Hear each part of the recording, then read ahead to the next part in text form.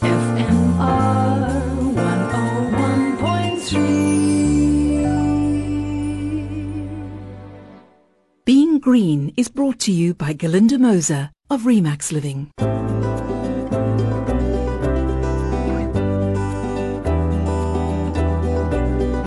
Hello and welcome to Being Green. I'm Glynis Crook.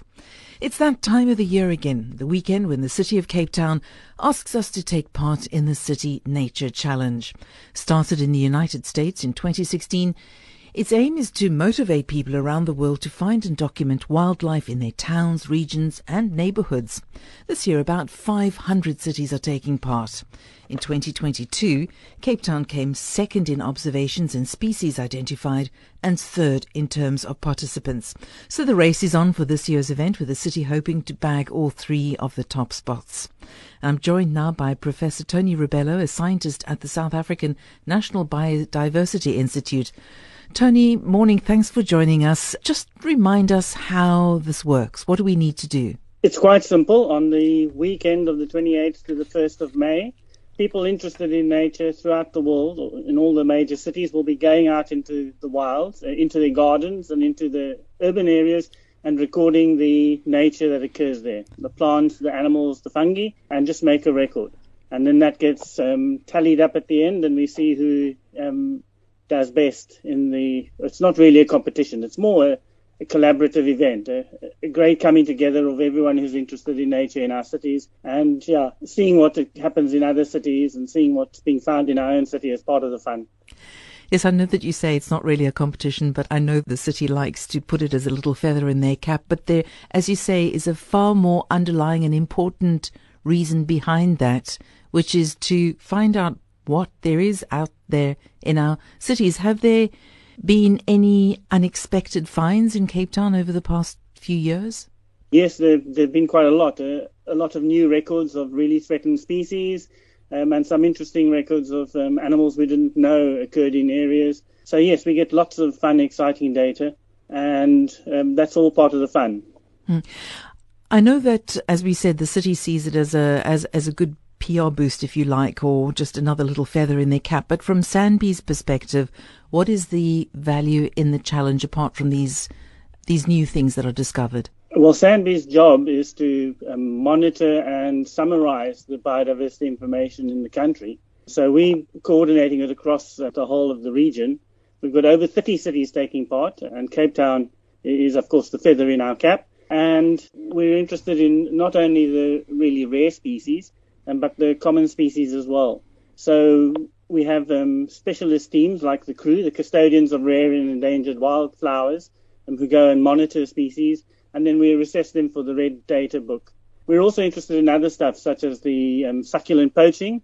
So we get lots of valuable information from people about what's being poached where, just by their being alert and looking out. And then, of course, now for Cape Town, we've got the polyphagous shottle borer beetle, so everything's not just about the wild.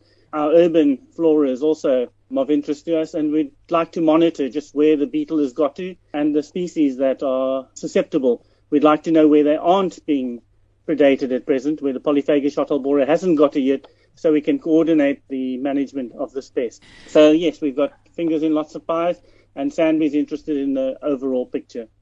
And then we view the City Nature Challenge as largely a recruitment event. This is where we get people interested. This is where we get all the outdoor societies, the friends of, the Henri Rangers, the schools, and the schools and the Scouts and Girl Guides. The Scouts and Girl Guides are major participants in this because of their interest in the outdoors. And this is where we hook them and get them interested. And then we pair this with the Great Southern BioBlitz, which is usually in spring, and that's the more serious, where we actually do the monitoring. So that's more scientifically focused. This event is fun. We've organized lots of events through the city. So if you're interested in the marine, you can go diving if you've got your diving badge. Otherwise, there'll be shore activities. We have activities to the nature reserves. And people can go out and explore and find out more about our nature. And it's good to know that it's actually actively benefiting nature in the end, that it's not just an event. Well, we've got 27,000 people who've contributed to the Citizen Science platform over the last couple of years.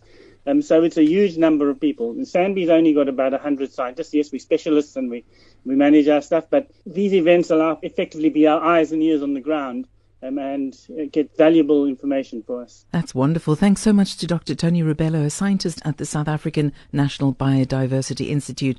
Some important information. The challenge runs from today through to Monday, with the results announced on the 8th of May. The City of Cape Town's reserves are open to the public free of charge until then, including the Cape Point for registered participants. And their planned activities, as Tony mentioned, and events taking place in many of them. The iNaturalist app is available for free on your phone's app store, or you can upload photos from a digital camera to the website, which is iNaturalist.org. And finally, there are prizes to be won for participants who make the most observations or capture the most species. And that brings us to the end of this week. Happy hunting this weekend. Until next time, from me, Glynis Crook, take care and goodbye. Being Green was brought to you by Galinda Moser of Remax Living. Ask not what your community can do for you. Ask what you can do for your community. At Remax Living Real Estate, our ethos is built on giving back. From sponsoring music broadcasts to FMR's Being Green, our focus is on making your world more harmonious and our planet more sustainable. So when it comes to choosing a real estate partner, don't go for anything less than people who are maximum givers. Galinda Moser from Remax Living Real Estate. FM.